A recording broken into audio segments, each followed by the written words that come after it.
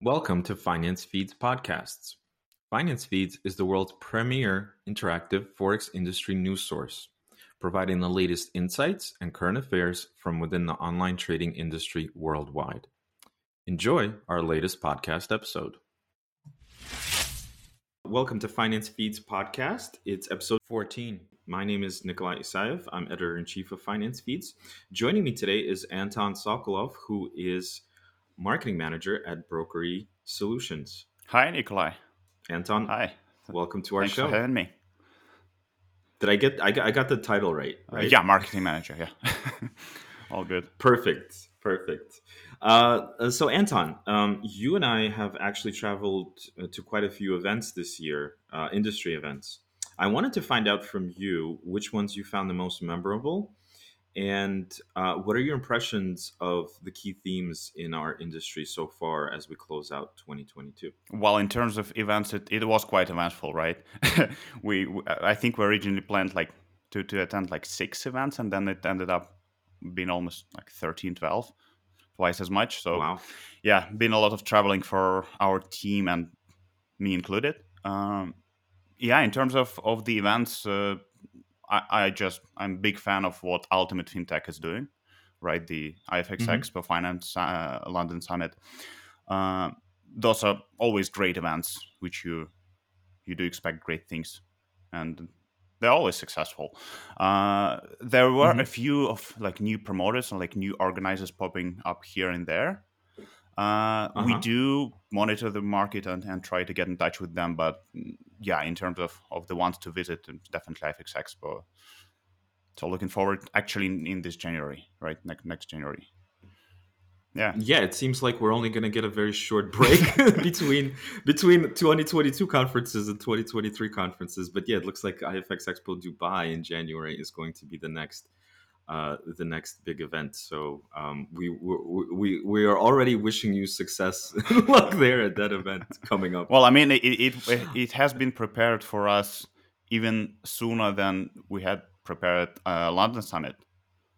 So Oh, yeah, really? so all the designs, everything was set up already. Everything was pre-ordered and pre-booked. So I think we're already preparing for for May or something like that. That's very cool. That means you guys are very well organized. You know, to me, it seems like the events in Dubai do have a certain caliber. I would say, as opposed to events in London or let's say Asia, for example. It seems like Dubai has established itself as the new financial hub for many firms, whether it's forex, whether it's crypto, whether it's many different other things, including fintech. Is that your impression as well? I'd say so, yeah. And it actually happened quite quickly, right? We had a very long Yep. break, like pandemic-wise, right? And only now we can see Asia to slowly get into back to business. But Dubai, they just opened up the Hmm. door and business flooded. And I think it was very smart decision on their part. And Yeah, I agree. I'm actually. Yeah, I think it's about 3 events which we definitely visit every year in Dubai at this point, and Hmm. Hmm. there are a few new ones which we're looking forward to actually next year. So Hmm. stay tuned, I guess. But yeah, Dubai is doing well, and they're actually doing quite well in terms of regulating. Right, they started to give or accepting new brokerages and giving up licenses. Uh, so yeah, the market is developing quite rapidly in MENA region. Yeah, definitely. Listen, I also wanted to say congratulations on winning the Best Emerging FinTech Award at the recent Finance Magnates London Summit. This was actually a few weeks ago. Obviously, we were there together. Um, I wanted to ask, what does this award mean for Brokeree and for you personally? Uh, well, actually, it's been great to receive the award. First of all, because usually you don't expect, right?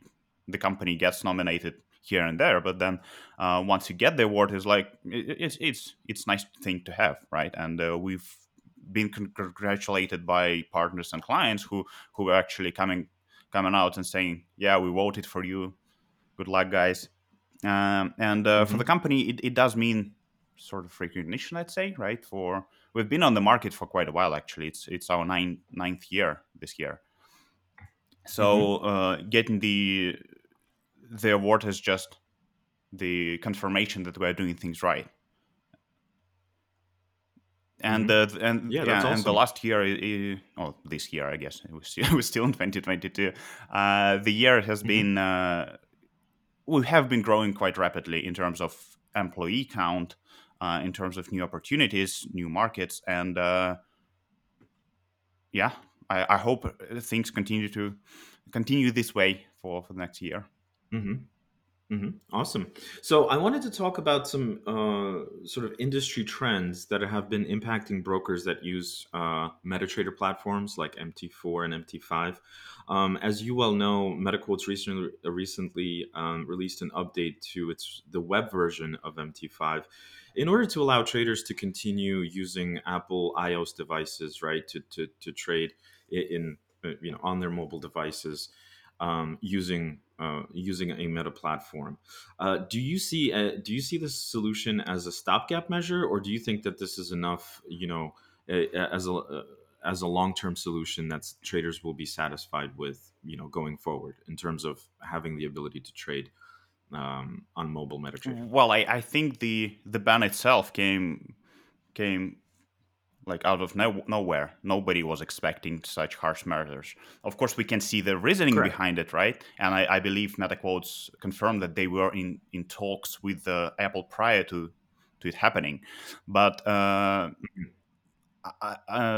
ban itself was like maybe not very thought through quite well in terms of how it affected the whole industry, right? Because Hmm. MetaTrader is the prominent. I think they still have more than 70% share of the market in terms of trading apps, Hmm. and just like removing everything.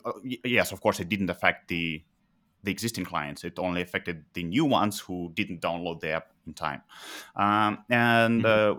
as it comes to the web trader, they always had the web trader, right? It's just that they redesigned it, reworked it to introduce new design and to optimize performances. Correct.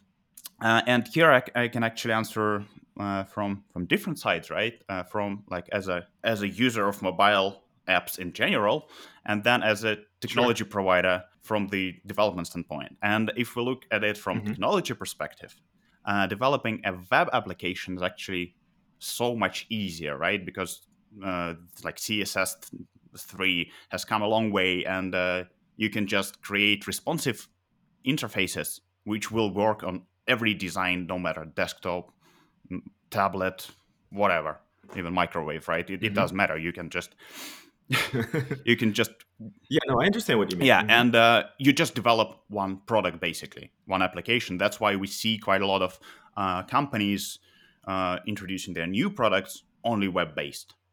But Hmm. when we look at things from the user standpoint, right? Some processes you would prefer to have an app, right? Even if you are using the app just once a week. I mean, of course, training wise, it's much more frequent, and we can speak about why and what are the reasons to use the app later on. But Hmm. uh, for example, like when you're flying, I know I can download the QR code or like boarding pass on my phone or open it up through browser, but I would still prefer to have an app.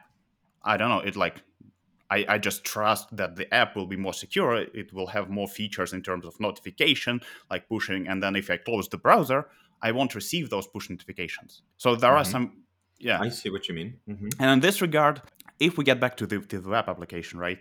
Having the web Yeah. application, or basically what is the reason to have application in first place, right? If we speak about retail trading or trading in general, having desktop app was always the way to go. Having multiple monitors was always the way to go because you need to monitor news, you need to monitor what's happening on the market at this particular time. You need to monitor a couple of I don't know, Twitter feeds, channels, Charts as charts, well, price and then charts. to Yeah. make an Hmm. analysis. I mean, I can't imagine a person just picking up the phone and doing technical analysis on the phone. It's not happening. You still need a bigger screen, right?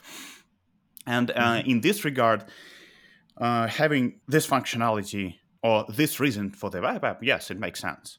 And the only thing why traders would prefer to have the mobile app is to monitor what's happening with their positions. Or let's say they everybody uses like Telegram or Facebook communities for the for like social or like for signals, trading signals, right? Ideas, and Hmm. they get those ideas and they receive them in Telegram. You received it on your phone in the group, and you just need to react quickly. You open up an app on the same phone, and you just open up the trade. Yeah.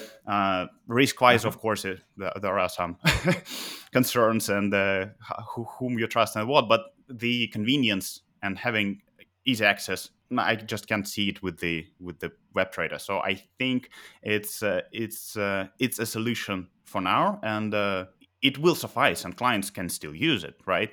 But for some things, you Hmm. would still prefer having mobile app just because it's just faster. You trust it more. Hmm. I Hmm. mean, Hmm.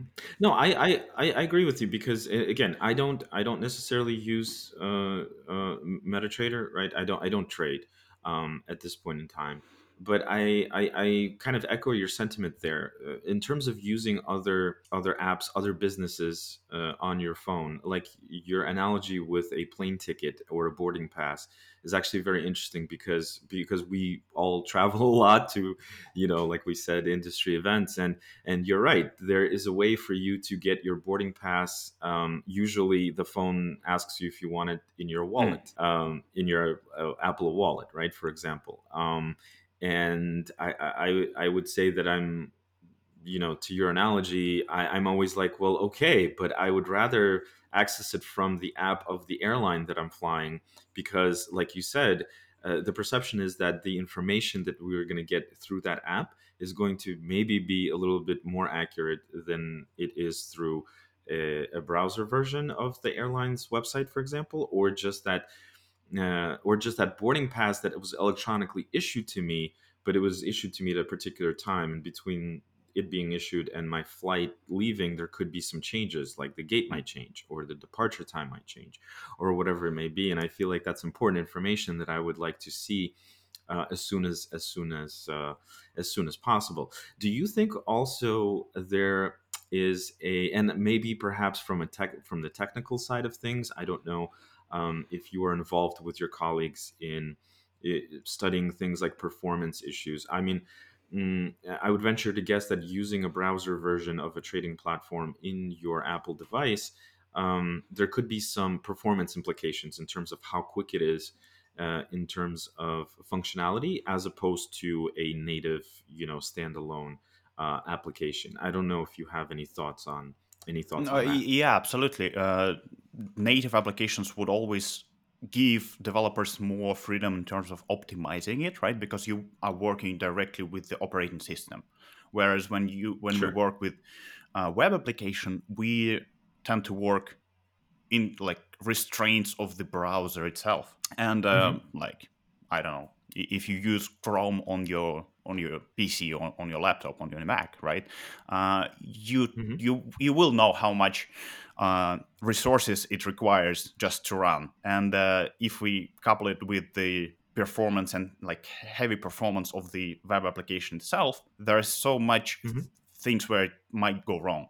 But Hmm. developing natively, it is quite expensive, right? Because now instead of supporting just one application, you need to support at least two, right? Android and iOS, at Hmm. least those two. And then if we speak about Android apps, there are so many different devices. With iOS or like Apple devices, iPhones, you have all the knowledge. You can like get your app right the first time and support it that way. But with Android devices, you would need to test it on so many different devices because I don't know. It just requires, I yeah, it understand what just you requires mean. much more Hmm. things to do. And I mean, I know there are some technologies which allow web applications to run faster. They use like WebAssembly, like for gaming stuff. You can actually game through browser window, but always going native would make more sense. It's just a matter of how much resources we are willing to invest to support all those apps. Because you don't just release an app. If new feature comes up on the trading platform, you need to have it in 5 different places and it requires different Hmm. teams, Hmm. different expertise, different optimization. So I'd say it's mostly the problem of optimizing and resource management in terms of how much you invest into support. Hmm. Hmm. Hmm. Would you agree? Like, my opinion is that this may be a good solution in terms of the update to the web version of MT5. But my personal opinion is, I think Metaquotes is still going to work towards, resolving these issues that they may have with Apple, and actually getting, you know, getting the app back into the App Store, because ultimately, I mean, I think that needs to be the end goal, at the end of the day.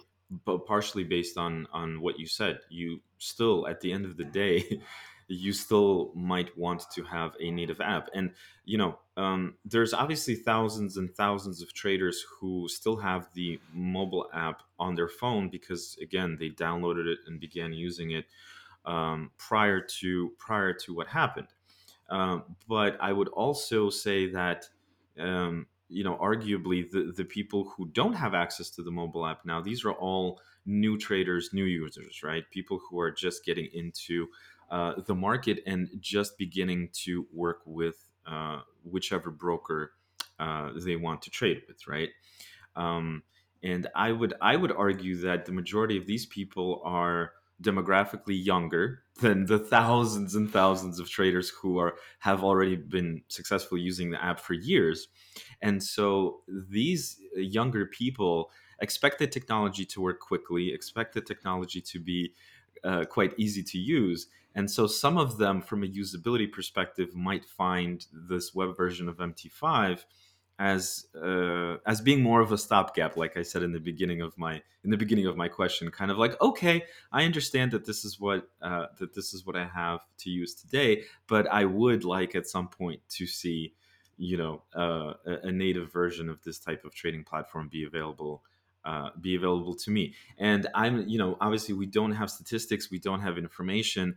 These customers can comment and contact their broker, and ask questions or give comments, or even, well, yeah, basically, contact support, and perhaps say, hey, well, this is cool, or this is okay, but would I be able to trade on a native app at some point soon? I would venture to guess you guys, Brokeree, are more involved in this than someone like us, like Finance Feeds. But I would venture to guess that if there are clients who are giving such feedback, that feedback ultimately might uh, come from the broker to you, from your clients to you, in terms of, hey guys, this is sort of what we're seeing and hearing, and kind of our hopes or expectations from the brokers themselves, perhaps, is that that the native app will return at some point, or at least there is sufficient demand to get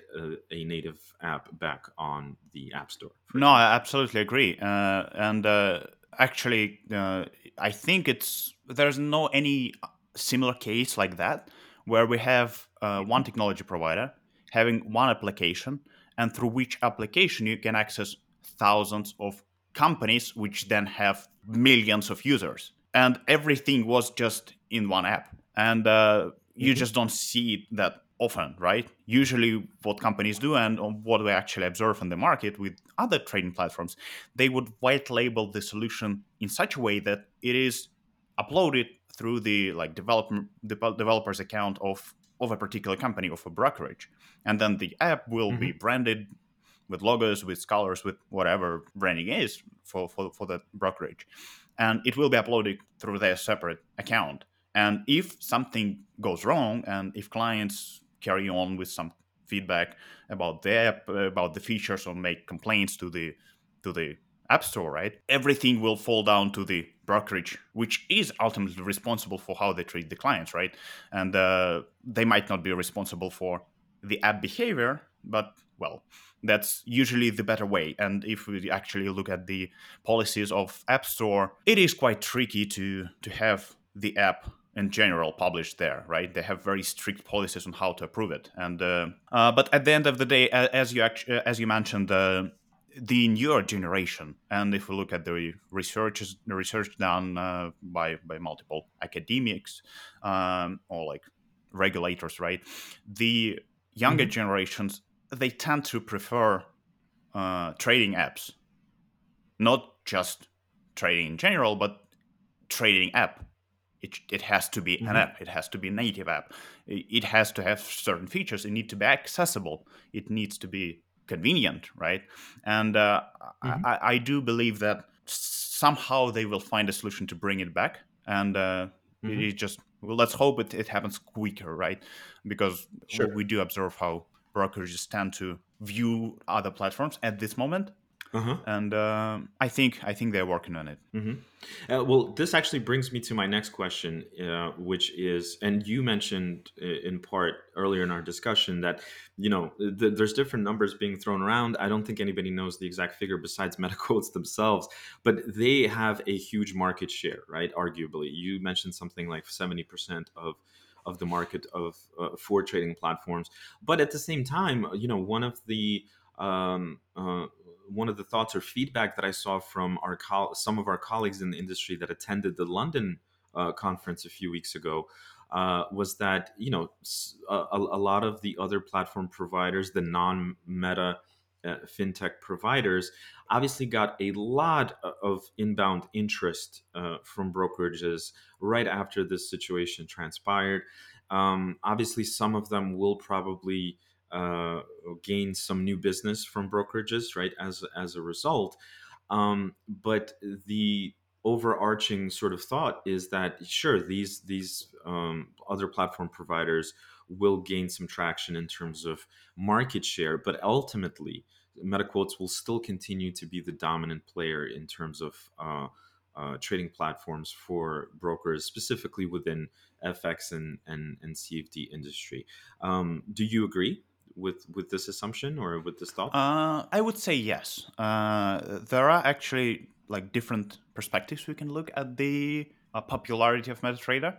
Hmm. One which is usually thrown around as like why MetaTrader 4 actually is still quite popular, right? When we Hmm. already have MetaTrader 5, which has been in development for so much longer, and Hmm. it actually supports like multi-asset processes or multi-asset trading, which was not initially the plan for MetaTrader 4. Hmm. Like cryptocurrencies coming up, they're so much easier to start working on MetaTrader 5 than to try to manual your way into like configuring MetaTrader 4 to work with it. You can still do it, but MetaTrader 5 Hmm.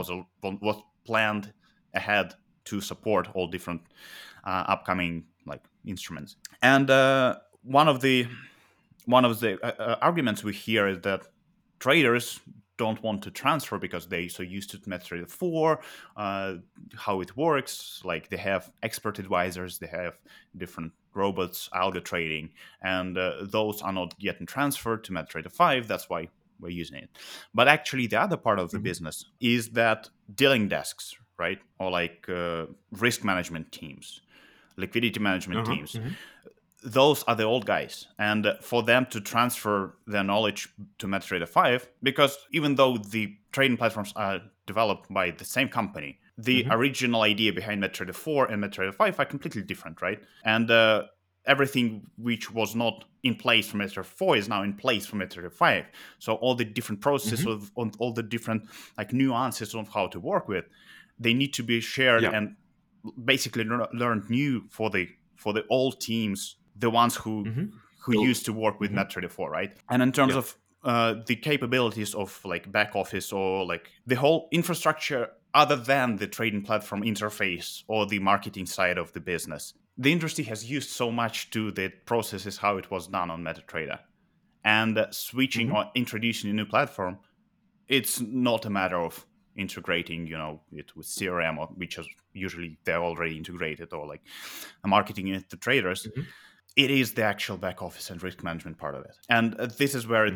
the most headache comes from for the From. brokerages, I would say. And that's why Uh-huh. I do believe that MetaTrader still continues and will continue to be the larger player in terms of trading platforms. That's an interesting point that you make in terms of these. I would maybe we can call them Mm. structural differences between MT4 and MT5, because I had experience a little bit with this when MetaTrader 5 rolled out many years ago. It's been many years since MetaTrader 5 was launched, soft launched, let's say, but then brokers, began to actually use them with live clients and things like that. I just remember that one of the issues was, and you kind of just brought this up, is that MT5 has a lot of these internal components like CRM, like things that can be utilized for marketing or tracking trader behavior and things like that. Historically, in MT4, these were all outsourced in the sense that there was just a connection to a legacy or another third party system, which was an outside system, and that's how data and MetaTrader and those systems interacted.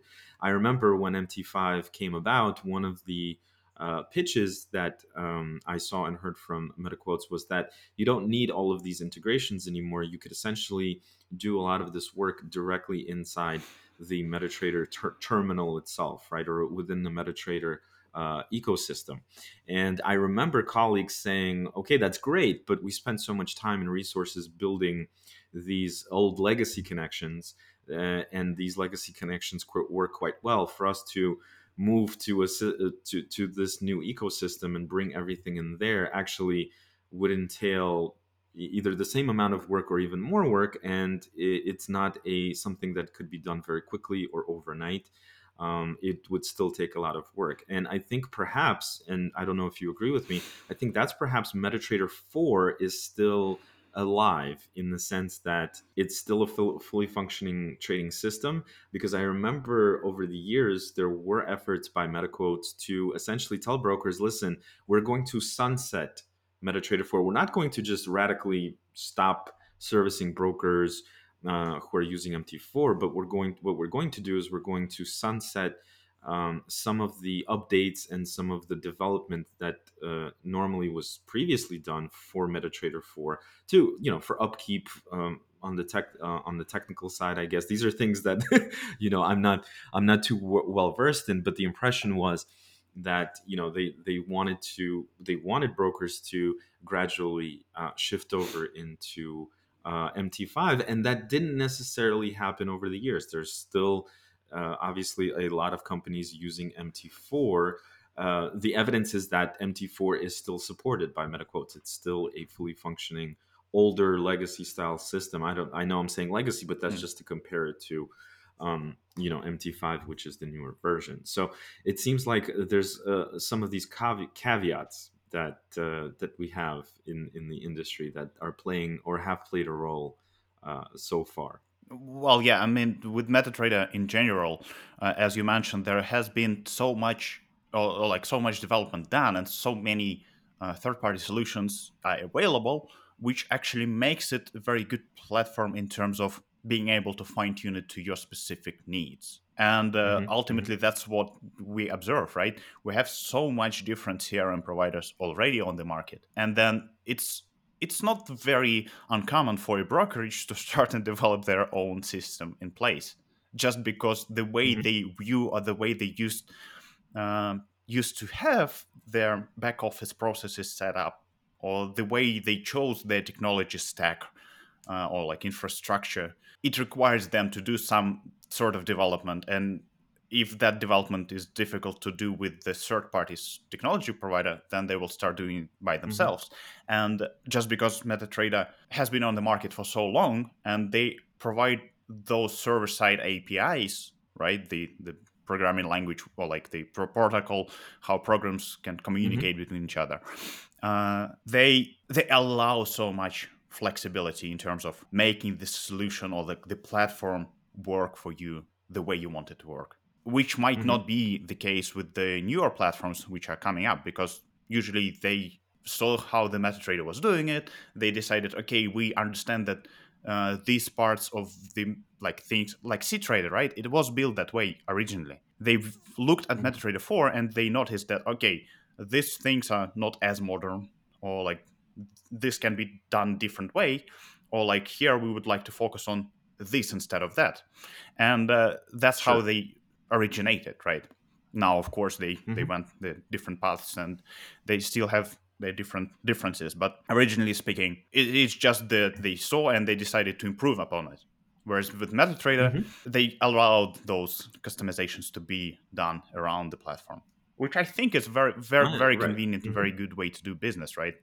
Yeah, of course. And but I think, for someone like a C trader, that's the never natural evolution of any business, especially when it's a niche business. Let's say there's one or two companies doing it. There's obviously, competitors come into the fold in any industry really, because they analyze and see what someone else did, and sort of see what the shortfalls may have been, or maybe they have something that just works better in terms of some specific solutions.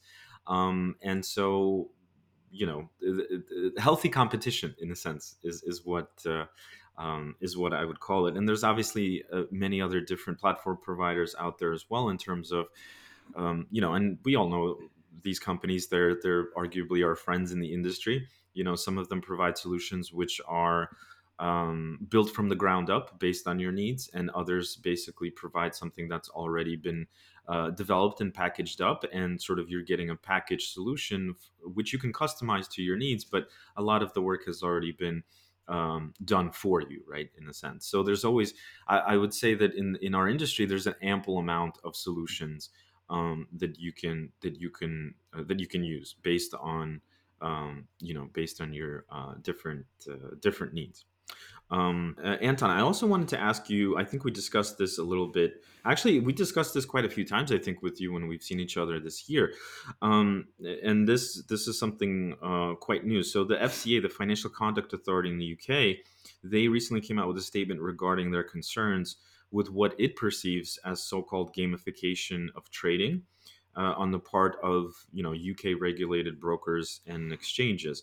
And I think since that statement came out, there was also a letter that someone from the FCA sent directly to the CEOs of UK, I believe, CFD brokers. It was quite a long letter. I didn't necessarily have a chance to read all of it, but I believe some of it touched upon the points that were from the statement, in the sense that there are concerns about the way that trading services are being marketed by UK firms, and things like that. And it didn't necessarily, this letter that I saw, it didn't necessarily spell out any kind of sanctions or actions that the FCA would take, but the language in the way it was written, it seemed to me personally to indicate that perhaps later on down the road in 2023 or later, the FCA may be changing some of its regulations, some of its requirements for the way brokers actually present their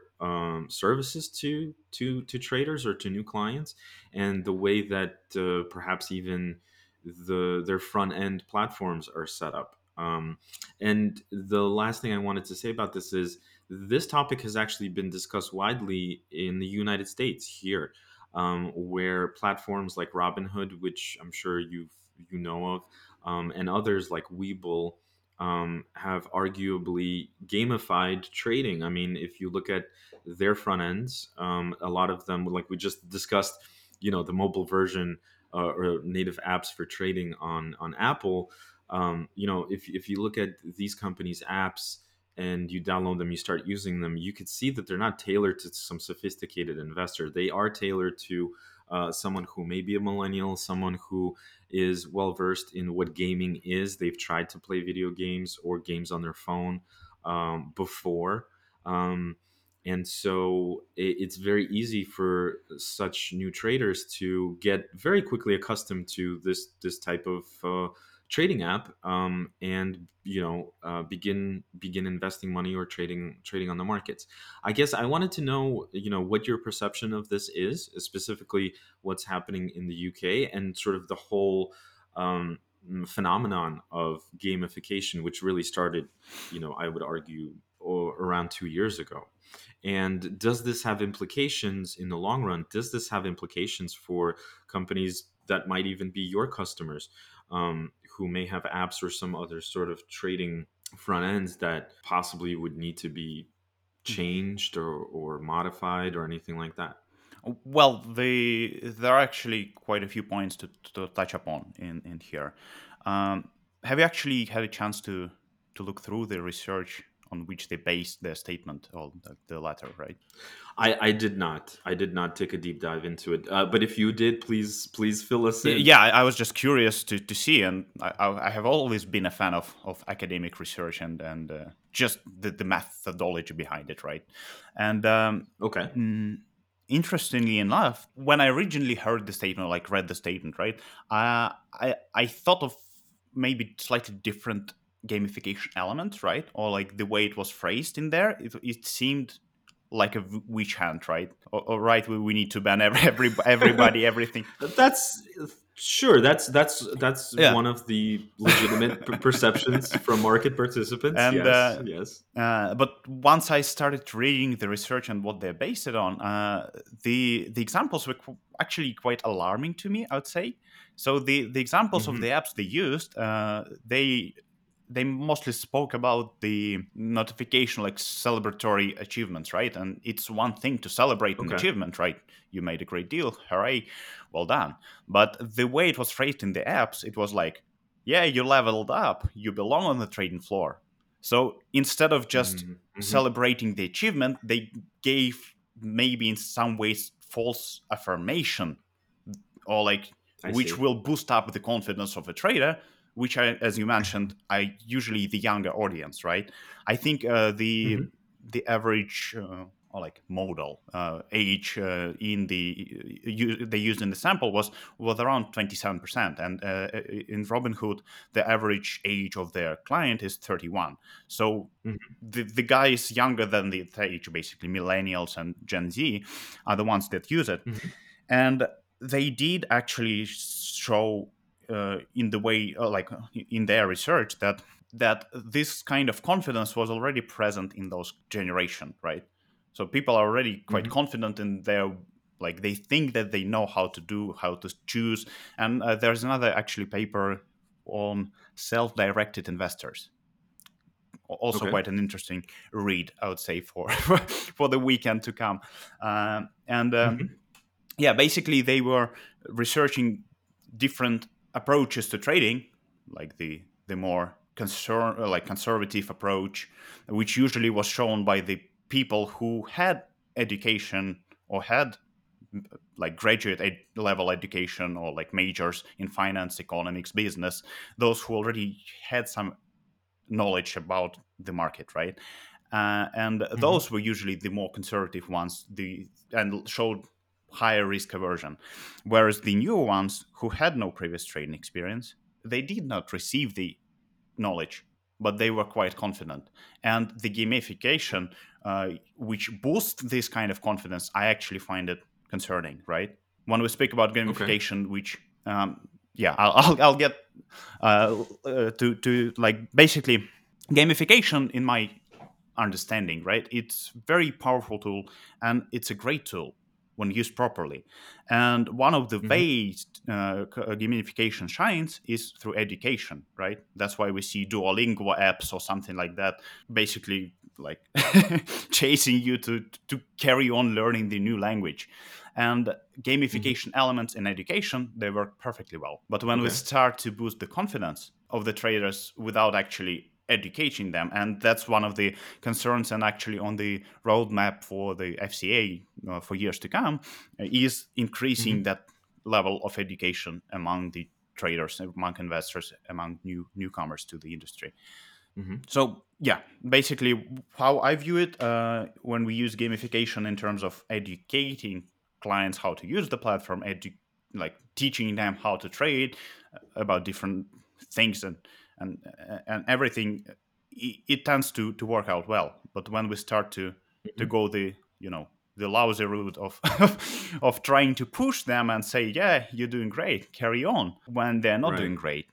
I think there was actually one of the notification they used in the example or in the research was nerves of steel, Hmm. stocks are going strong, for the clients who were keeping their position longer, which, Oh, so these are actual yes. messages sent So it by like the broker you to will the have customer. like a GIF popping up on your phone with Uh-huh. Uh-huh. with the Uh-huh. statement like, yeah, you're leveled up, you're doing well. And Uh-huh. it does sound quite scary, right? If we speak about this kind of research. Yeah, I could see. Yes, I could see how this could be misused. And Definitely. even in their case, where they had the sample rate, I think of 625 different traders of different groups, different like Uh-huh. proficiencies, they found that the users that were influenced by gamifying experience, they would delay and close their positions later than planned, basically Right. exiting Uh-huh. their market in like increasing their risks ultimately. And Sure. this is Right. where Right. their Right. Right. Yeah. concerns of FCA come from, is in like decrease in risk aversion just because trader is feeling overconfident in their Mm-hmm. trading abilities. And I do find Right. it Yeah. quite alarming in this sense. Mm-hmm. But Mm-hmm. Mm-hmm. I think the other part of your question was, do you think it will affect our clients, right? We do have a product, social trading, right? Which Sure. does revolve around clients being in a group, or like seeing a leaderboard of different traders, of different signal providers, money managers, how do you Mm-hmm. call it? Does matter. Mm-hmm. Mm-hmm. And this leaderboard is based on rank, right? And originally you would think that they're connected, but I think they actually used in one of the examples is that part of the gamification, or like they view it as part of gamification, like the leaderboard, like most traded stocks, or like Mm-hmm. rising stocks, which were you like they have always been on the trading platforms. It's nothing new. And I don't think Yeah. it can influence a decision, right? You see that these are the rising stocks, and I need to pick it up, or like these are the falling ones, I need to hoard on them, and then they will rise someday. Mm-hmm. uh, Mm-hmm. but it's not as alarming as the examples they used in the research. That's what I was trying to say. Yeah. Mm-hmm. Mm-hmm. Hmm. I think you bring up some very important points, and I would argue that when you bring up the example of someone who had a successful trade and essentially got a message from their broker saying, great job, you now qualify, or makes it sound like you could actually be an actual trader on a trade desk or on the trading floor, right? I think you're right in that does sound a bit alarming, because if we look at regulations, if we just look at the markets in general, forex and CFD markets, I mean the number one thing that everybody needs to be aware of if they're trading on a demo account or on a live account, any positive trading results that you may have does not mean that they are going to continue in the future. I think that's one of the most critical disclaimers that's required by regulators to be displayed on brokers' websites globally, right? Whether it's the UK or the United States or elsewhere. So if you're telling someone that just had a successful trade, no matter how big or small that trade was, maybe they made only a few bucks, but you're telling them, hey, you did a great job. So, um, you know, now, you know, you might qualify for something, or just to give you more self confidence. That self confidence does not necessarily translate into more Mm, profitable trades in the future. And I think that's a pretty important point. And if someone understands the regulatory side of things or the compliance side of things in terms of what regulators constantly demand that brokers put on their websites in terms of disclosures, disclaimers, warnings to traders, it makes a whole lot of sense for the FCA to come out and say, listen, there's deep concerns with what you guys are doing, and there may be some calls to action in the future. I think the other side of this is, I've seen brokers, especially on the marketing side, hire a lot of people from the gaming industry over the last few years. I'm not going to name names or companies or people, but that's something that anyone can go and look up on our industry news sites in terms of new hires being brought into retail brokerages from firms that are in the sport betting space in the UK, or firms that were specifically focused on gaming and things like that. And so I would argue perhaps it's a natural progression of things. Folks from these similar industries join ours, which is specifically trading and a regulated industry with respect to what traders are doing and in terms of quote unquote making bets on where the price of currencies or commodities or other products are going, it would be natural that those folks would modify or alter um, the marketing message or just the CRM message, quote unquote, just relationship management message with their customers to be more like what they had in in these other No, industries. I So. do agree, and this is actually another part of the gamification aspect, right? Uh, I think Hmm. just because, well, I mean, according to research, they're not trying to be very general. Like, they don't try to generalize. They try to be very specific in how they conduct those research and how it all happens. And Hmm. gamification in general in trading sounds wrong if we apply it generally, right? But if we start to Hmm.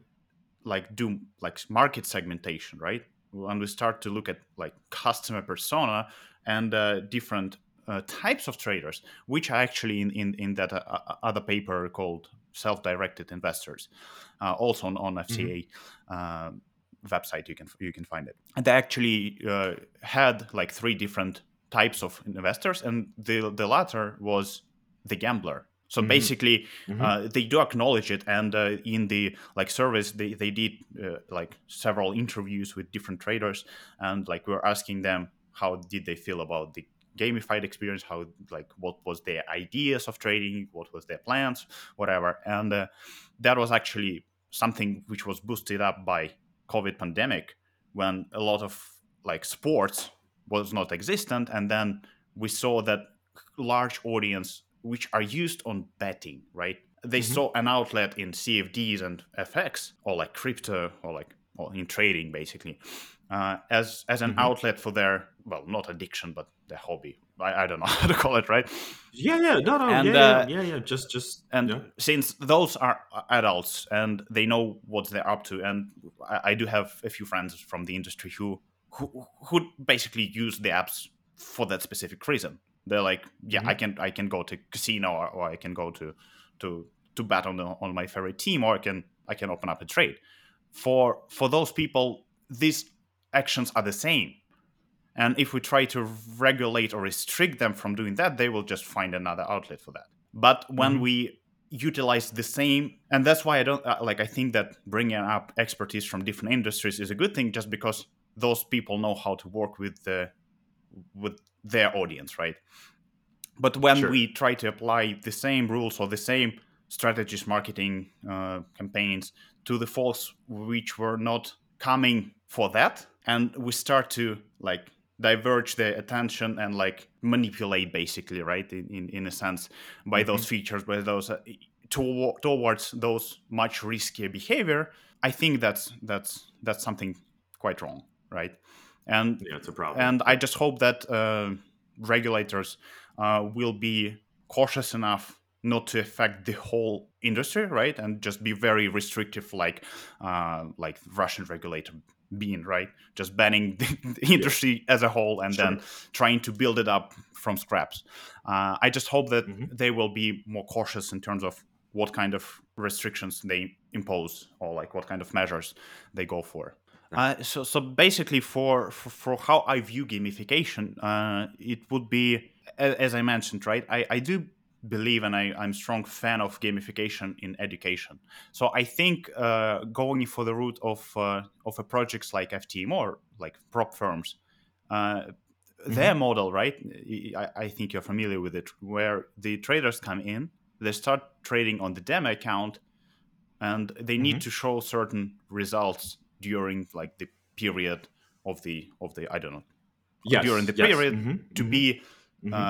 like how to go like upgraded to To yeah qualify to qualify to basically qualify for for, the yeah. next year, Uh-huh. which is actually part of gamification, right? If we just look at it, you do something and then you upgrade it to a different tier or you qualify, but by doing so they actually allow traders to trade, and you can't get the consistent results without knowing how to do it, right? You can't be lucky Sure. 3 months in a row. I mean, maybe somebody, but yeah, it's quite unlikely. And Yeah. using gamification in this sense, or like allowing clients to, or like using gamification on demo accounts, right? Allowing them to taste the way to trade, to learn about the features of the app, to learn about the trading in general, I think is a very interesting idea. And I would just like to see more brands pursuing that kind of thing where they use it in a safer way. Because, like Hmm. another example I was thinking of, have you seen those quizzes or like questionnaires that you need to do in order to get qualified to trade more complex instruments? Yes, I mean, I've seen. Yeah, I know what you mean. I Yeah, like the professional yeah, trader yeah, yeah. designation in some countries, that kind I of mean, me stuff. Yeah, yeah. having a business degree, I mean, they look like a joke to me. You wouldn't even get those questions midterm. I mean, come on. You can get them. I can answer them in any language, even if I don't know the language, just because I know the market, right? Right. And Sure. those questionnaires or surveys or quizzes, they don't seem to me enough. They seem to be just like a write-off to say that, yeah, we're doing this to, like, our KYC is strong and we're checking out the clients. And I Hmm. think, again, it's a double-edged sword, right? You make the process, or like onboarding process, more complex. Nobody wants to do it because the clients or investors are already quite expensive to get by, right? The amount of Yeah, marketing yeah, yeah. budget you spend, Acquisition yeah, costs. Yeah. it might be a double-edged sword. But at the end, this will feed the vision of the market the regulators have, right? A safe environment where Hmm. the new traders are not pushed towards the complex, high risk instruments, leveraged accounts straight away. They need to go through some Hmm. sort of education and then carry on. So I think Hmm. the projects like that are, well, I'll be happy to hear about the projects like that.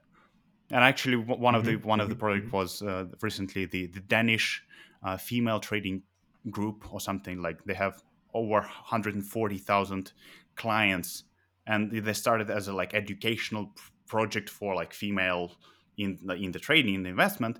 And Uh-huh. recently the news came that they acquired a trading platform to basically to act as a sort of trading venue for the group they already educated. For Yeah. them.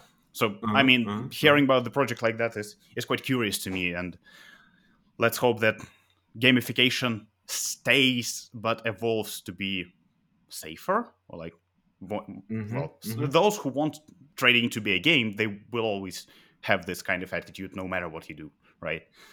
And Sure. Yeah, yeah, yeah. those who didn't want necessarily to be affected by it, they should not be necessarily affected by that, if we speak Hmm. ethically about that. No, no, yeah, I completely agree with you. And you bring up a very interesting idea. Demo accounts have been around for ever since live accounts have been around. And most large brokers that we know, global brokers, they obviously have an education section on their website. Some of them offer all of their educational resources for free. Some of them give them to you for free when you open a live account, and that's sometimes a sales gimmick, which Mm. we which if we're on the marketing side, let's be honest, we all know. But I think that's a very interesting idea. I feel like, if brokers don't do their part, like you said, to control gamification and kind of rein it in, then ultimately the regulator will be forced to put in some sort of restrictions or new requirements where either brokers can't say certain things, or again, they might actually be paralyzed in the sense that they won't be able to offer them any cool or engaging educational stuff going forward, because the regulator might say, well, now you can't do any of it. At the same time, what's stopping a regulator from telling brokers that any customer that you onboard to a live account and let them invest real money and trade, whether it's a leveraged account or 1-to-1 or 2-to-1 or whatever, what's stopping regulators from enforcing a policy that all live traders first need to conduct a certain amount of trades on a demo account, and for example, they have to try to use orders, so like stop loss orders or take profit orders, whatever you want to call it. You know what I mean? In order to make it mandatory for any new trader to go through this process, so they're sort of forced to educate themselves. You know what I mean? In terms of the risks of the market and kind of what they're going to be doing on their live account. I think it's an interesting. I'm sure that's not exactly what you meant, but this is an idea No, that no. developed in my head as you were talking. I, I, Forcing new traders to go to a demo account, but not just go to a demo account. They have to mm. complete some sort of actions on that demo account in order to quote unquote graduate from an educational program within a brokerage to then be allowed to open a I live actually account, think right? there are policies or like measures like that in, I believe, in Singapore. Maybe I see. they Okay. have like mandatory stop loss, and then I do know that the Hmm. French regulator AMF, AMF. they also have the requirement that stop loss is mandatory. It has to be put before the trade is open, and like you actually have Okay. to do that, and Hmm. the amount you can lose on the trade should not be more. I think like there's some finicky calculation in terms of how much you can lose, and it should be equal to the amount of stop loss. So a trader, before placing an order, they basically Hmm. specify that, okay, I know that I will lose not more than 100, Then this. or Uh something huh. like that. I see. I And see. it That's actually interesting to me. a measure in France, and I believe in Singapore as well. Hmm. Which would make sense because Singapore and France, if you compare those jurisdictions to other countries and regions, they are what we would call Hmm. heavily regulated. There's a lot of regulation on the books. There's a lot of requirements for brokers in terms of business operations and all the things that they have to manage um, and things like that. So, well, let's see what happens in the future. Maybe brokers, as they say in English, have been put on notice. So let's see what happens next year and maybe in the future in terms of what changes this might bring. Hopefully might bring. If it doesn't, we'll see. We'll see what happens. Anton, we don't have much time left. I wanted to actually touch upon some personal questions for a bit, if you don't Sure. mind. Just looking at your LinkedIn profile, I see that you have a very interesting background in terms of your education and experience prior to joining Brokeree. Can you tell us kind of if your foray into the fintech space in FX and markets happened by chance, or was it like a culmination of things in your education, in your life, in your career earlier? That kind of everything came together, and that's how you joined the industry. Can you talk a little bit more about Yeah, that? sure, sure. I mean, I think the most interesting part of my previous education, right, is a technician in oil refinery or something like that. Yes, that's one of the things I saw, and I'm like, listen, I have my guests. My guests are always from very diverse backgrounds, and you'd be surprised in terms of what kind of experiences or education or just where people grew up, how it had an impact ultimately on a person, Hmm. coming into our industry. Yeah, Yeah. sure, sure. No, I mean that part of education, like college degree, whatever it's called in Yeah. English. Yeah, it was something that you can go there and then decide what you do next. But I did enjoy the studies. Right, we had quite a lot of chemistry, different types of chemistries, like working with the plant and just getting to know the industry. But I actually always knew that I will end up in the business. So I like from the Hmm. very. I mean, in my family, I like. It's quite difficult to find a person who was not an entrepreneur at some point. Hmm. Basically, every relative of mine had some sort of business or have a business still, and I Uh-huh. always knew that I will be in commerce, like in business side of things.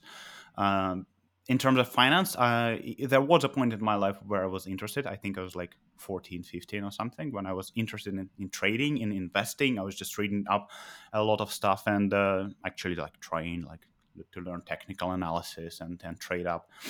But I knew that no, I'm not that proficient in mathematics to go for financial route and like for analysis and stuff. Hmm. Uh, Hmm. so yeah, I stayed in the marketing, and I consider myself to be business student like mentality. I'm always curious about business processes, no matter what they are, just how the Uh businesses huh. work. So I knew that I'll be in B2B marketing uh, in any industry always. And it just happened to Hmm. be Brokeree, which is a technology provider in B2B space and finance, which all came together quite nicely. And all my previous hobbies or my current hobbies, they just blended in and allowed to be here. Have you ever traded yourself before joining Brokeree? In terms of like, did you ever have a demo account or a live Demo account for in sure, here and where it you was actually traded? one Demo, of yeah. the Hmm. funny things. When I had a demo account, I had a demo account with a broker, right? And when I joined Brokeree, Sure. I learned that the broker was a client of Brokeree, so I Brokeree. Uh I huh. got um, a way to actually work with the brokerage or like the founders of the brokerage who brought me to the Uh huh. industry, or like Sure. Sure. so it was quite quite I'm interesting. Yeah. yeah.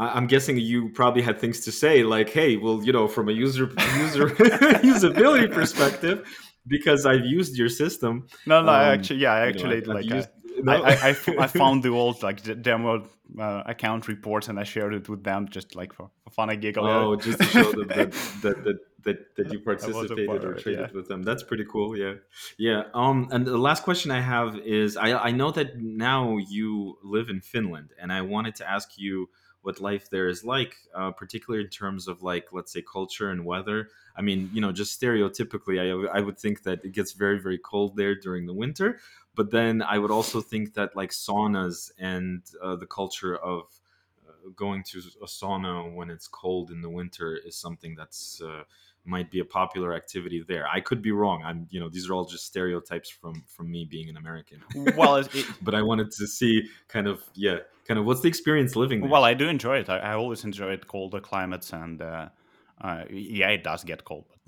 where it, like I mean, in parts of Russia, it also does get cold, and It gets cold yeah, here too. I mean, I yeah, mean, of course. what can you do? But I always enjoyed it, and Hmm. actually, like, still to this day, every time I see the first snow cover the floor, I'm so excited. Like I'm popped up. Yeah, like the day is gonna be great because the snow landed on the grass. Hmm. Uh, Hmm. yeah, in terms of saunas, it's quite difficult to dispute or like debate any stereotypes because they are in every building. Oh, And really? if Uh-huh. this sauna is not in the building, most likely every apartment will have it. I mean, I live in the apartment. We have sauna in the apartment, so we Oh, have personal sauna, right? wow. When I was studying Sure. in Lapland, there were sauna for the building, right? You live in like sort of dormitory, which is more like Hmm. apartments where like multiple people live in their own rooms, but you will have sauna Hmm. in there. And if there are no sauna in Hmm. the building or in the apartment, you will have like a public sauna nearby. We have one by the lake. So Hmm. Interesting. And is it something that you use, that you got used to? Kind of. I mean, what's the typical sort of way that you would go about using a sauna? Are you using it daily? Do you no, do it once a week? usually people will go on Saturdays for the sauna if it's like Mhm. as a family occasion, right? That's Oh, I that's the see. day where Uh you huh. go to. But public saunas, there are saunas in like swimming pools where like all the grumpy grandpas are like pouring water and it gets insanely hot. You like you walk in, your skin Oh, I starts see. falling. I see. It's scorchingly hot, but Uh huh. it is a popular activity. I would Uh say huh. for older generation, maybe a bit more popular than for Hmm. younger, but Hmm. Hmm. yeah, people still use it. I do like it. I do enjoy it, just because Yeah. it's Yeah. a way for you to like meditation part of it, right? You Sure. just sit there. Sure. Yeah. Yeah. You have nothing to do, right? You just you relax. You What about in the warmer months or in the summer? Obviously, wintertime, yes. What are things like in the summer? What do people in Finland do usually in terms of like outdoor activities, hobbies? I mean, no, hiking, yeah, biking. Finnish citizens, and I would say the whole Scandinavia, like Fennoscandia region, like Finland, Sweden, Norway, Denmark, Iceland. They are Uh-huh. people here are always used to be outdoors, and it's Hmm. quite rare. Like basically, what day is it? Thursday today, right? So basically, on Friday Yeah. after work, you won't see any like cars on the parking just because everybody packs things up and they go somewhere to the countryside and relax in the nature. Ah, So okay. this is the Uh-huh. common way to relax, and that's what they do. And that's why Hmm. that's one of the part which I enjoy about living in Finland. Right, I live in the Hmm. city or like a small town, but I literally have lake like 10 meters away from me. Okay. So So you don't have to go far at yeah, I all mean, for. you just Hmm. open up a window and you see nature. You see bunnies hopping Hmm. around. You see, I don't know, foxes Uh-huh. running Uh-huh. around. You see birds. You are Sure. in the nature, and this is very, Hmm. very, very nice thing to have when you work in like finance and stuff, where people expect skyscrapers like Dubai, all the luxury and and stuff which comes with successful investments. But yeah, I do enjoy being close to nature and being able just to walk out the door and Uh-huh. be in the nature. That's very cool. Awesome. Well, Anton, thanks for taking the time to speak with us today. It was definitely a very insightful and interesting discussion on gamification and MetaQuotes and MetaTrader. Listen, we wish you the best of luck going into the holidays. The year is almost over, and also in early 2023, IFX Expo coming up and things like that. And hopefully we can do this again sometime soon, catch up on more interesting topics in our industry. Thanks a lot for joining us. Have a great day. Thanks to you. Thanks for having me. Thanks for listening to our latest Finance Feeds podcast episode. For sponsorship opportunities or to become a guest, please email us at info@financefeeds.com.